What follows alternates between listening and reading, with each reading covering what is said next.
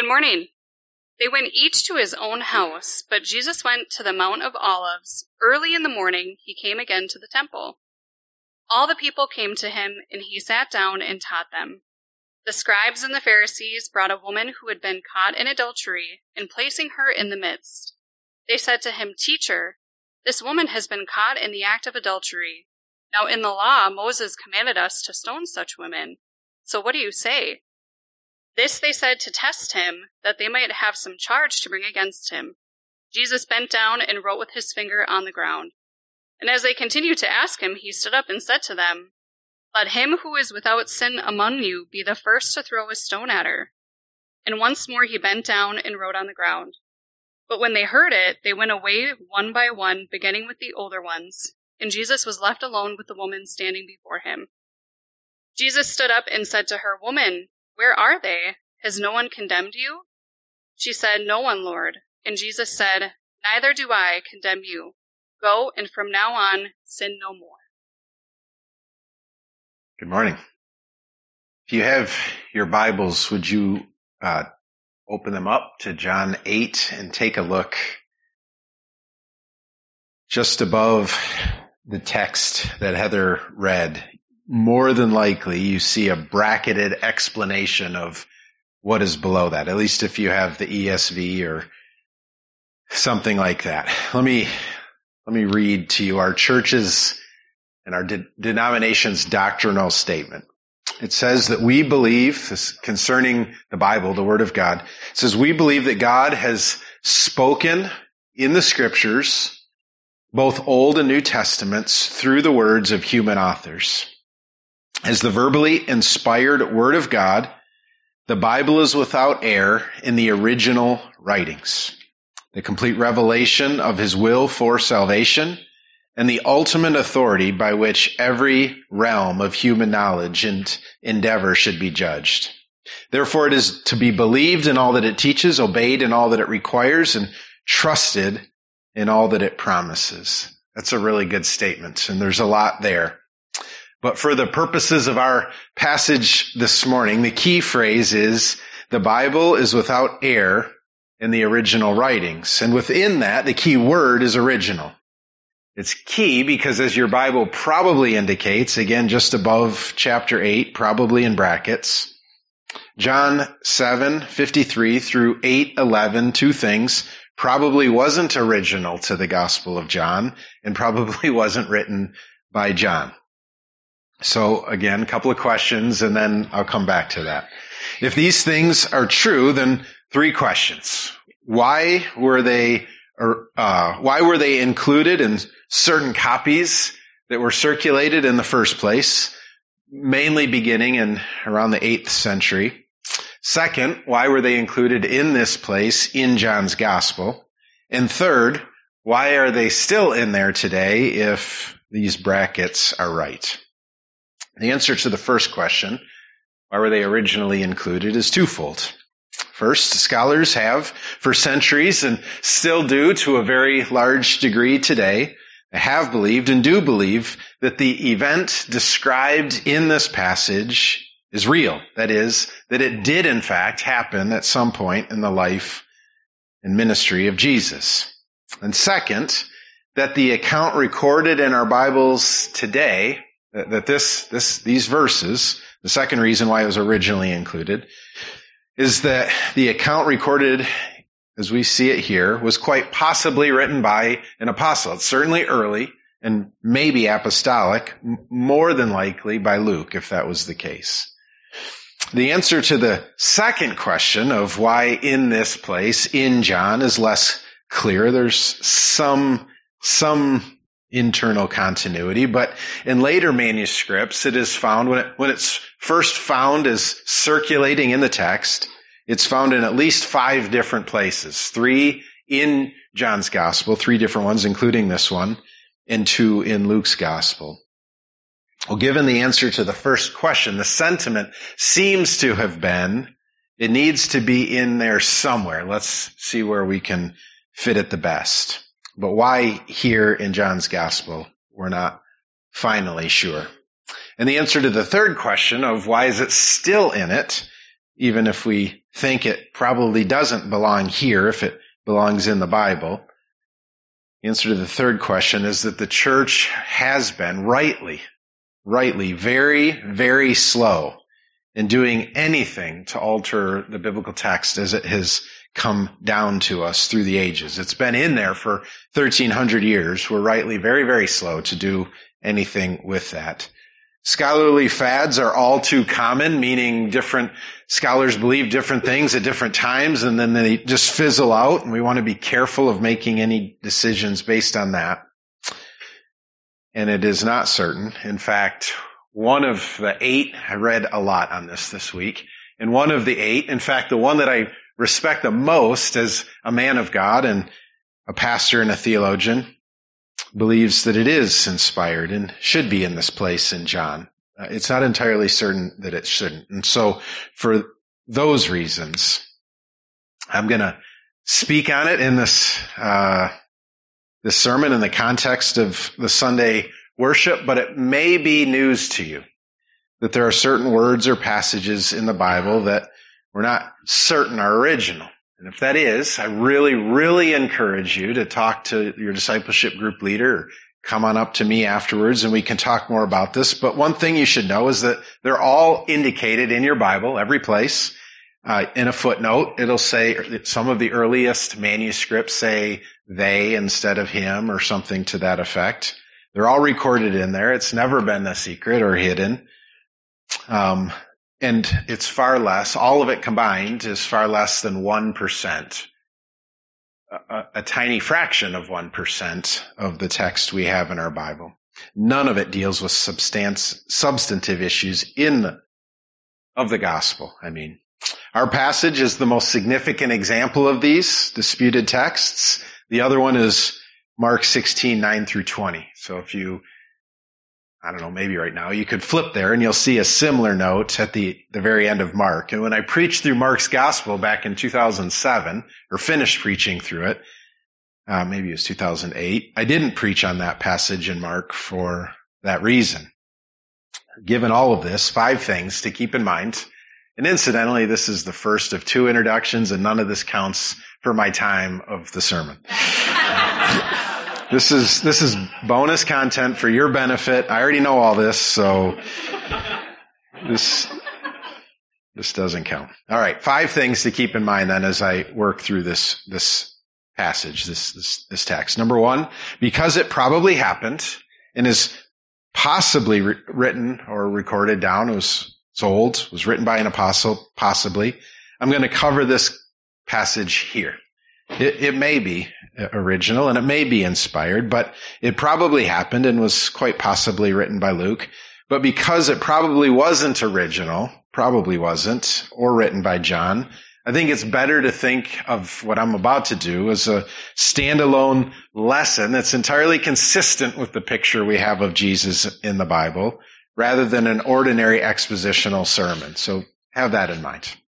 Number 2, I'm not going to try to link it then with the rest of John's gospel. In fact, it's a little bit of a bummer that it is where it is, because the last passage we looked at last week and the passage that we'll look at next in John, which is going to be 2 weeks from now, they go together really well. And so we're going to have this unfortunate 2-week gap between them, and ways I'll try to bring them back together when I preach on it. But I'm not going to try to link this with the rest of John. Third, we should avoid probably any attempt to establish doctrine from this passage alone. What do I mean by that? Number 4, we should have confidence in any conclusions or applications we draw from this, only insofar as we see them plainly taught in other non-disputed passages, which I'll try to do even more than usual this morning. And 5th, again, the elders and I, we talked about this throughout the week and the best way to present this, and none of us are overly confident in that, but we're all eager to speak with you, whether in DG or privately, if you have more questions about any of this, or if you would like to see the scholarship that drives this. Well, in spite of all of that might sound sort of depressing, but in spite of all of that, it is my hope that rather than serve as a discouraging or doubt-casting confession, I remember being a little rattled when I first heard this kind of thing, this intro and this message, it's my hope and expectation even, that it will in fact give you greater confidence in the trustworthiness of the Bible and provide you really with a beautiful picture, a historical picture, almost certainly, of the love of our Savior in action. So let's pray and then dive into the real introduction, the real sermon. God, thank you for this people. Thank you that this is a thoughtful people. Thank you that we understand, that most of the people in this room understand that you have given us your word and inspired men to write it down. And insofar as what we have is consistent with the original writings, it is entirely inerrant. We can have great confidence that what is contained in this book and in our Bibles is almost entirely what was originally written. Thank you that there are very few places that we're not sure, and thank you that those places are not substantive. Very grateful for that. We're grateful that you love us and that not only did you inspire, but preserved your word for your people. Grateful for that. I'm grateful for the picture of Jesus that's painted in these words and in this text, and I pray that we would be encouraged by it, even if in no other way than to remind us of other passages of the Bible that we're confident are original. I pray that you'd give your people this morning good questions to ask, good thoughts to think, and above all, that you would remind us of the good news of Jesus Christ, our Savior. In his name I pray. Amen. So in this chunk, the first two verses provide with us a backdrop to the scene. There's a pretty dramatic scene that takes place, and verses 1 and 2 sort of set the scene for us. In them, we see that those who were with Jesus previous to this event went to their homes, and that Jesus spent the night alone on the Mount of Olives. We see that early the next day, Jesus went back into the temple, sat down, and began teaching. This time, Jesus taught in the public court. There would have been a lot of hustle and bustle, a lot of people all around. The public court of the temple, which was a normal thing for rabbis to do, making himself easily seen and heard by anyone who was so inclined. It also indicates that by the time that the bulk of the passage takes place, Jesus had drawn a decent-sized crowd to listen to his teaching. Well, then the rest of the passage, verses 3 through 11, tells us that at some point in the course of this teaching, he sat down, began teaching, a crowd came, and at some point within all of that, a group of Jewish leaders, scribes and Pharisees, interrupted Jesus by bringing an adulteress before him in an attempt to trap him. Ultimately, this really is a simple story. It's a simple story of the unparalleled love, unparalleled in any other man that had ever walked the face of the earth. Unparalleled love of Jesus Christ. That is, it is not primarily the story of corrupt religious leaders, the role of the law in the lives of God's people, the mysterious writing of Jesus in the ground, which we never find out what he wrote, and no one ever even says anything about it in the story. And it is not even primarily a story of the adulterous woman, which is how it's normally framed. First and most, it is a living picture of John 3:16 to 18 in action.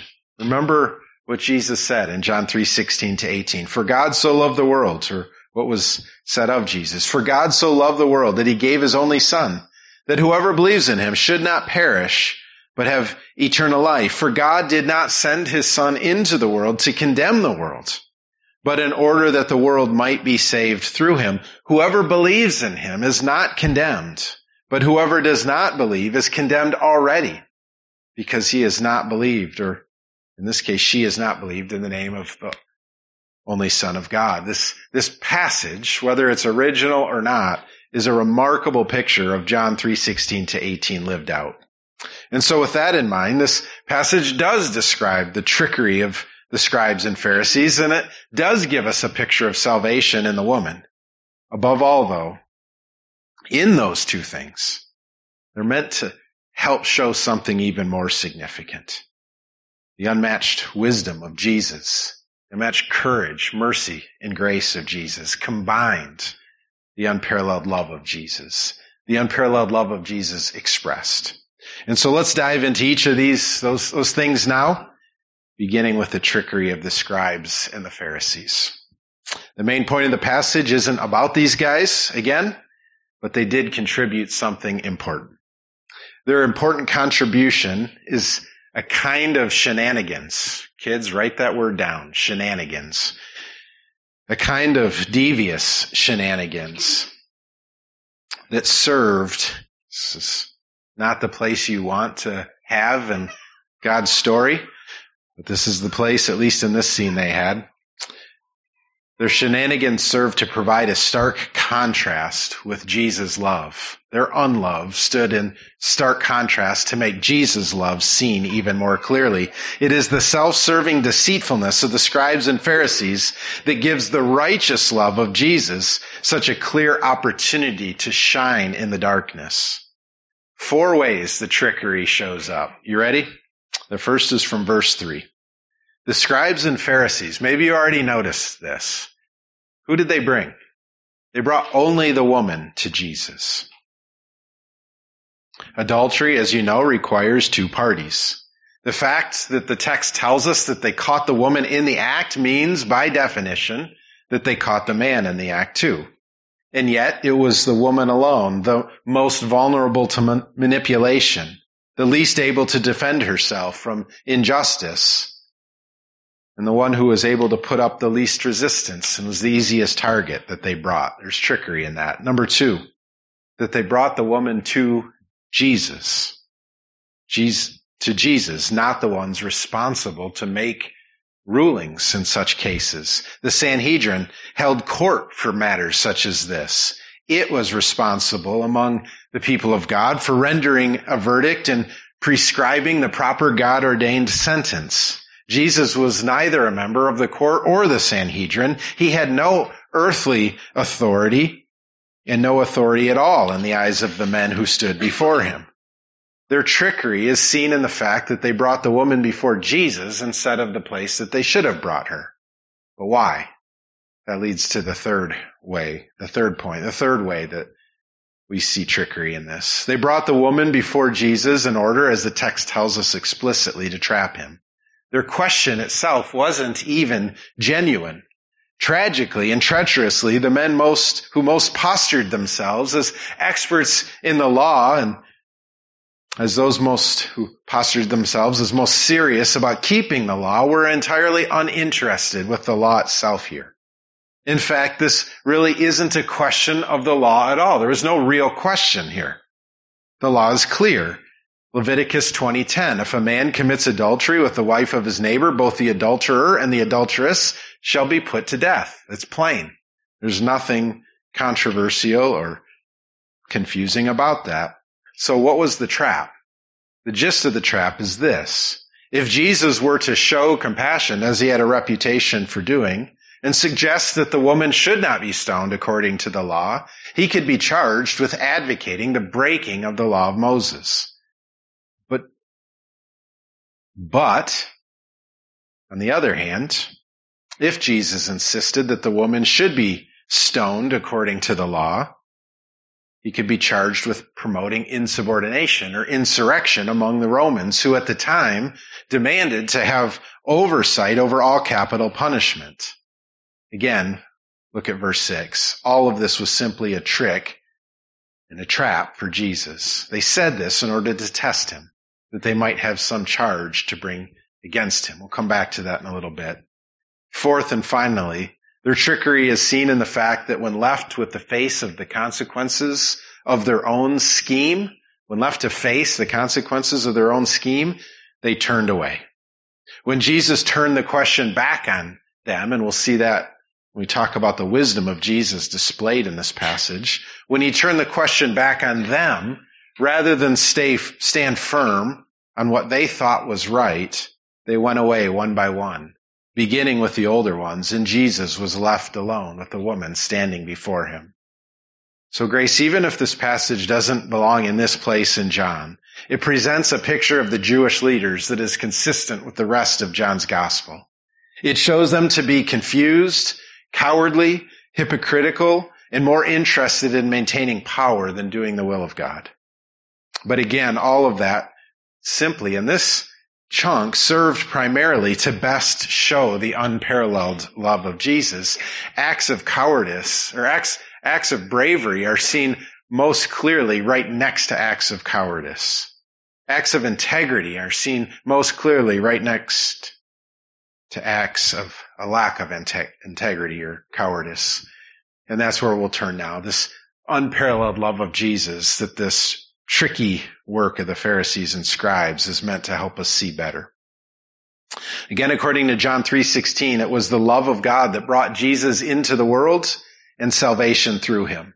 But as I mentioned earlier, true love, this is a big deal. True love is always incarnate. Jesus himself shows us that in his person. But true love is always incarnate. It always takes on flesh. It works itself out into reality. It is not an unexpressed feeling. True love is never an unexpressed feeling. It is benevolence lived. In our passage, the lived out love of Jesus took several forms. Again, wisdom, courage, mercy, and grace. Let's look at those. If love is something like affectionately pursuing that which is best for a person, if love is affectionately pursuing that which is best for a person, and wisdom is something like knowing what's best, then you can easily see that wisdom is a fundamental component of love. For how can we affectionately pursue that which is best for someone if we don't know what's best for them? Love requires wisdom. Jesus' wisdom was on display in a couple ways, two in particular. First, we see it in verse 2 in simplest form, and that all the people came to him to be taught by him. This was mainly because many people recognized that Jesus possessed a wisdom that was truly extraordinary. That's the consistent teaching of the gospel writers. In Matthew 13, we read, coming to his hometown, Jesus taught, similar to this, but in the synagogue, so that they were astonished and said, where did this man get this wisdom and these mighty works? Similarly, in Mark 6, we read, on the Sabbath, he began teaching again in the synagogue, and many who heard him were astonished, saying, where did this man get these things? Where did this wisdom come from? What is this wisdom given to him? Jesus' wisdom is seen here in the simple fact that people came to him to gain his wisdom and were astonished when he gave it to them. But there's a second way, and an even more fundamental and important way to this passage, that we see the unparalleled love of incarnate Jesus, incarnate as wisdom. We see it in his response to the tricky trap of the Jewish leaders. We saw earlier that the scribes and Pharisees had gone to great lengths to set this trap up for Jesus. They seemed confident in their plan as we read these words. It seemed at first, if you just slowly read through it, that it was going well. Jesus failed to answer their first volley of questions, just sort of went down and wrote something in the dirt instead. We don't know what it is, but if we didn't know any better, it looked like a delayed tactic maybe, but then in his wisdom, in a single sentence, so they came, who knows how long, how many days they planned this out, worked their best to get Jesus in a place that they could come up with some charge against him, and in a single sentence, he unraveled it all. This is awesome. In a single sentence, Jesus upheld the law and simultaneously turned both the issue of Roman insubordination and adultery itself back on his questioners. There were there's two main parts to their trap. What would he do with the law? What would he do with the Roman authorities? And in a single sentence, Jesus turned all of that back on them. The single sentence was this: let him who is without sin among you be the first to throw a stone at her. In these words, Jesus acknowledged that the law was clear and authoritative on the issue, that the woman was guilty. And with these words, Jesus also made it clear that those who brought the woman to Jesus and laid the trap for him would have to decide whether they would keep God's law or the Roman law. Let me explain what I mean by that? Jesus upheld the authority of the law by admitting that a stone ought to be thrown. A first stone ought to be thrown. But in so doing, he pointed the scribes and Pharisees to another aspect of the law. Get this. This is remarkable. Deuteronomy 17:7 says that when it comes to a capital crime, this is the law of God, more than one witness is needed. Good. It also says, and here's the key, that the hand of the witnesses shall be first against him to put him to death. You get that?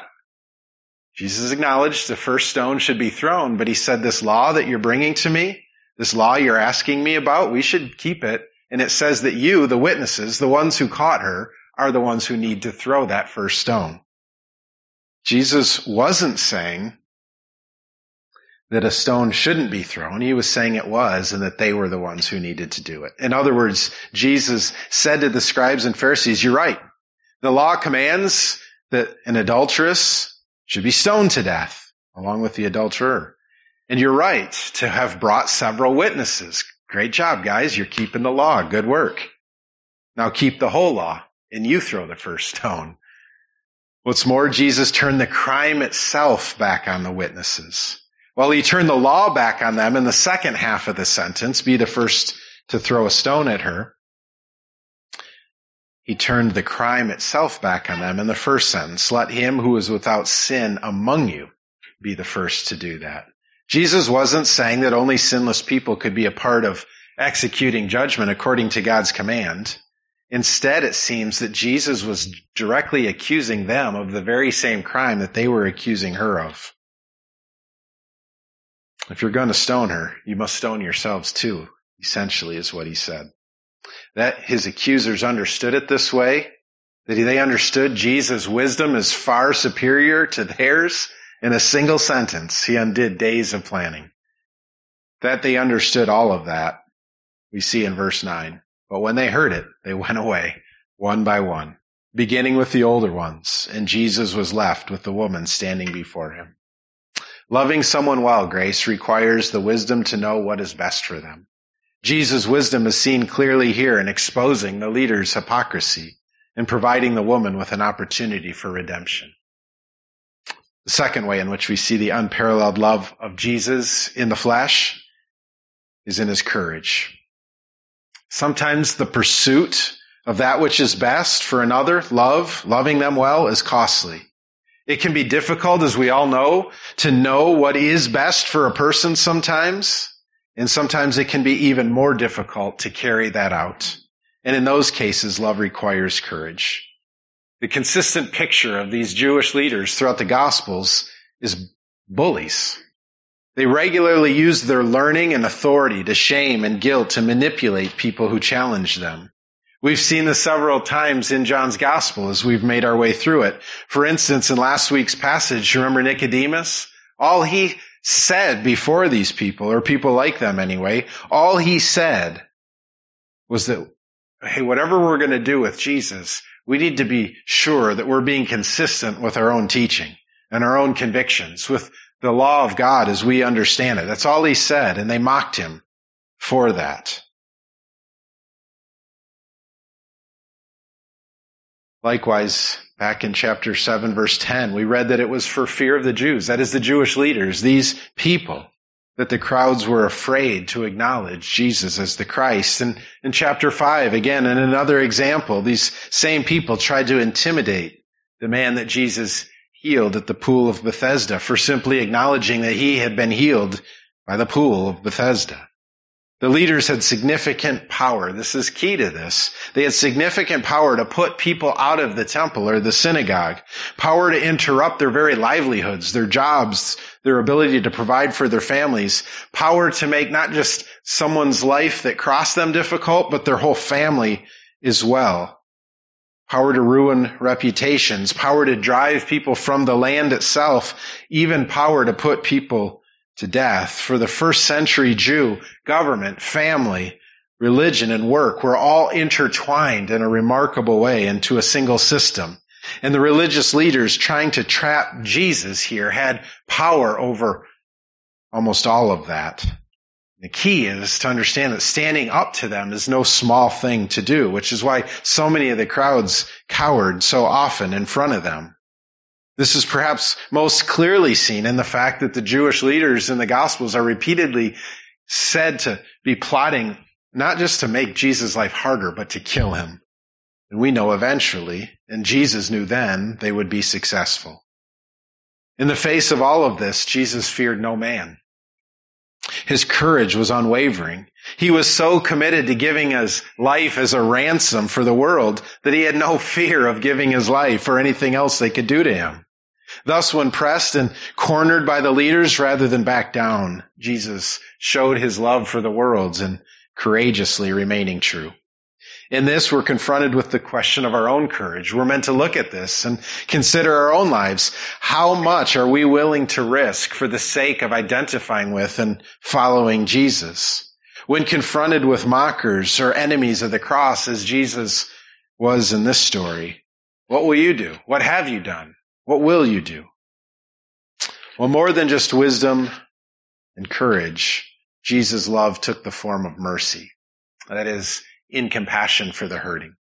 While the woman was indeed guilty of adultery, and while the crime and consequences were indeed as serious as they come, that the men brought only her, that they brought her to the center of the most public place, that they made her stand alone in the midst of everyone, that they were using her guilt merely as a tool for accomplishing their own twisted purposes, all of those things meant that the woman was truly in a lowly place, maybe the lowliest of all.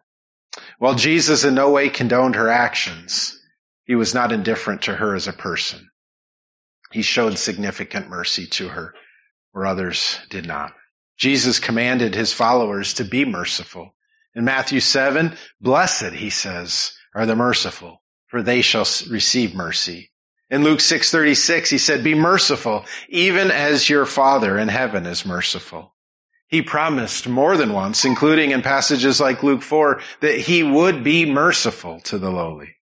And most significantly, rather than just command and promise it, Jesus was merciful. It's the unwavering picture of Jesus in the Gospels. Jesus showed mercy to the woman at the well, to the paralytic, to the lost and to the sick, to the hungry, to the blind, to the leper, to the paralyzed, to the demonically oppressed, to a grieving man whose child had just died, and mercifully on and on. In this passage, Jesus was primarily dealing with the treachery of the scribes and Pharisees, but in so doing was given the opportunity to express his love and his profound mercy to the lowliest of women. And in that, we are rightly faced with the question of our response to those who are hurting. Much of hers was self-induced. She brought it upon herself by the choice that she made, her lowliness. But Jesus was merciful to her anyway. What form does your mercy take? What form does your love take? Does it take the form of mercy? And how does that show up? The religious leaders' lack of mercy, the lack of mercy among the religious leaders stood in stark contrast with Jesus in this. His is seen so much more plainly because their mercilessness is seen so plainly. And so we ask ourselves, what does this look like in my life? And finally, more even than his wisdom, more even than his courage, and more even than his mercy, Jesus' love here took the form of amazing grace. Mercy is compassion for the hurting. Grace is help for sinners. We need to, as we'll see in just a moment in the final section, Jesus offered this guilty woman a way of having her sin, the one she was caught in and dragged before them in light of. He offered her a way to be forgiven of her sins and reconciled to God. She deserved death, but Jesus offered his in her place. Grace, consider the love of Jesus. His love expressed is filled with wisdom, courage, mercy, and grace. That is the heart of this passage, and that is the love he has shown to you and to me and to the world and to all who would receive him. Would you consider that again today? It's easy to think generically of the love of Jesus or not to think of it at all, but to think in such specific terms. Would you think of that afresh today? Would you ask God to help you to receive that through Christ, to receive and know that you have the love of God in this form and greater still? And would you ask for God's help to live that out in the world, in your home, and your neighborhood, and wherever you go to the ends of the earth more faithfully today? That's the heart of this passage. Well, finally, unfortunately, I mentioned earlier, when this passage is addressed, almost every time I've ever seen it, it is often with the woman at the center. It's understandable. It's compelling. It makes for a good story, especially for any who can understand the pain and loneliness of sinning in ways that are particularly egregious, that have been made public. It's a really tempting thing to preach on or to make at the center. It is understandable and it is compelling, but it is also misguided. The woman isn't named. She barely speaks. Not a single description is given of anything she did in the presence of Jesus. But again, like the scribes and Pharisees, while she isn't the center of the story, she contributes something significant to it. Do you know what that is? Do you know what she contributes that's significant?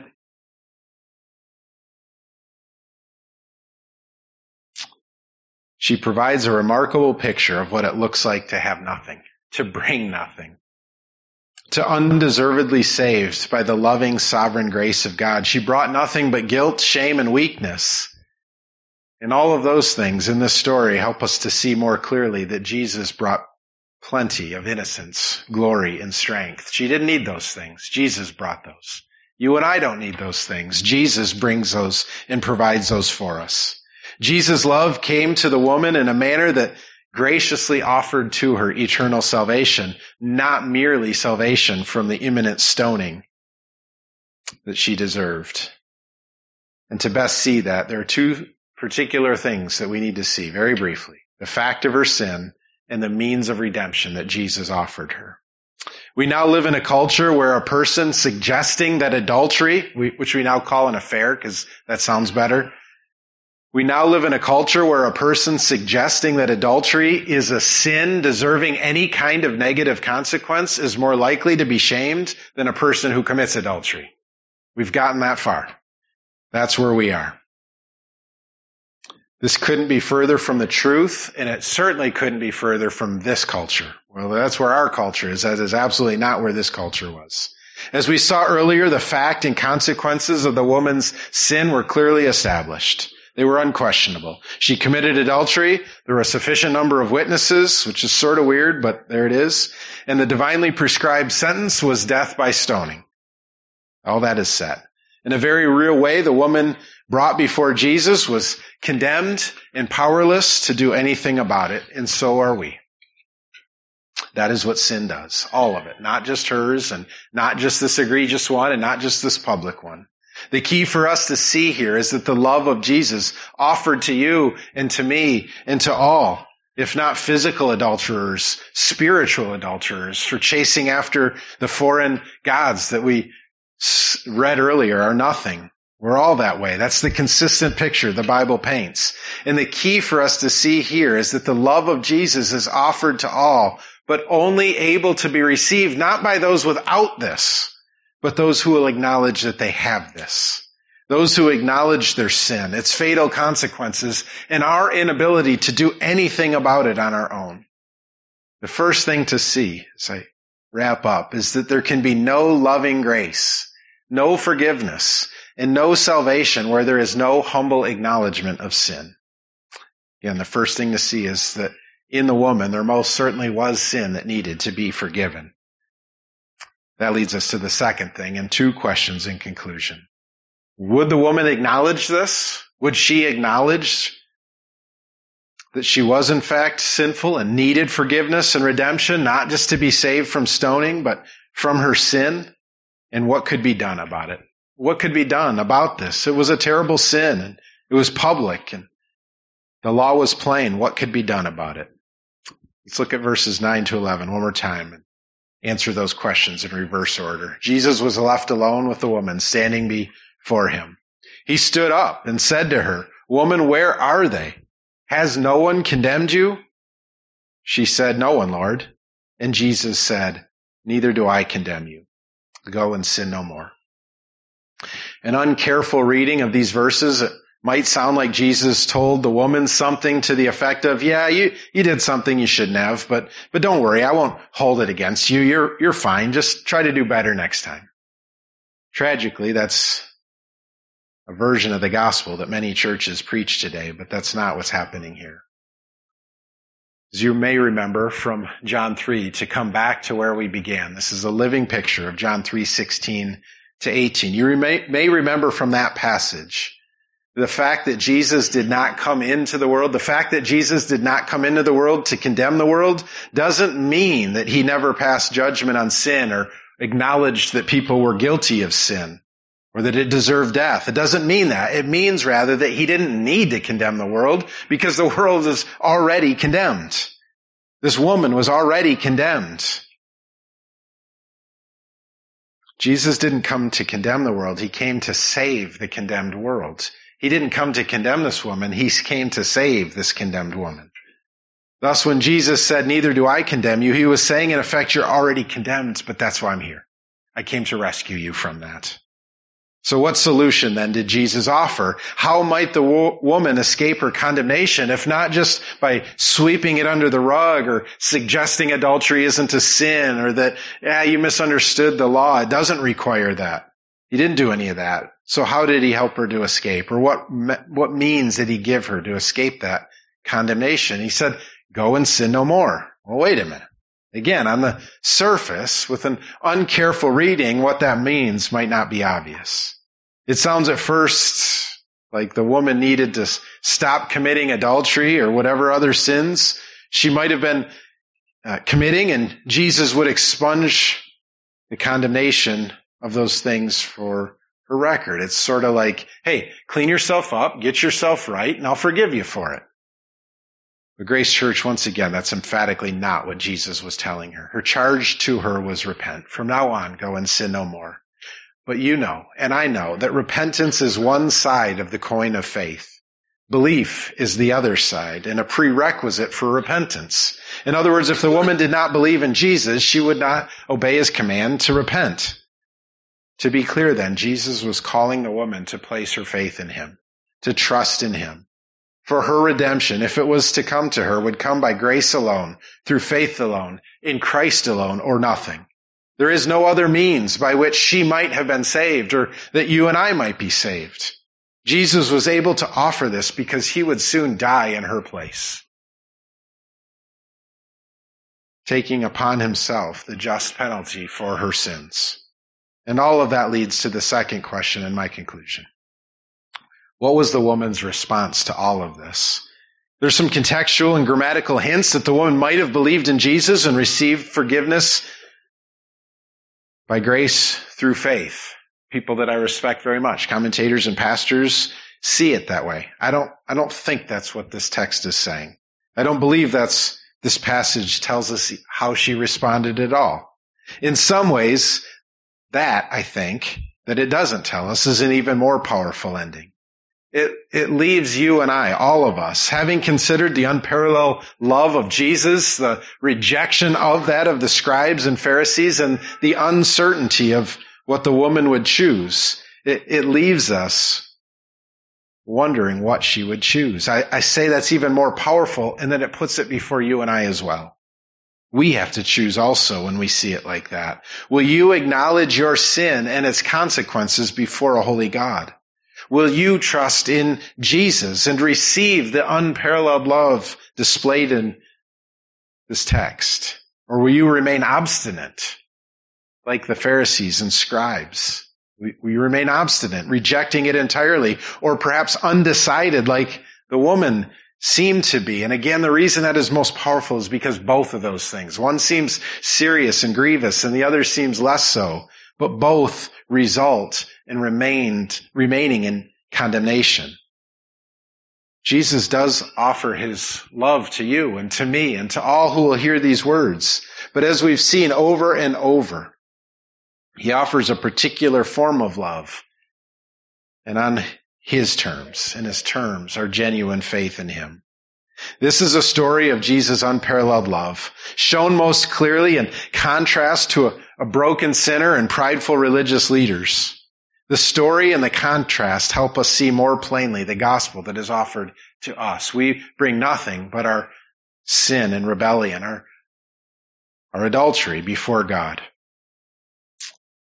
He provides for us what he requires of us in the death and resurrection and righteousness of Jesus. May we receive it in faith.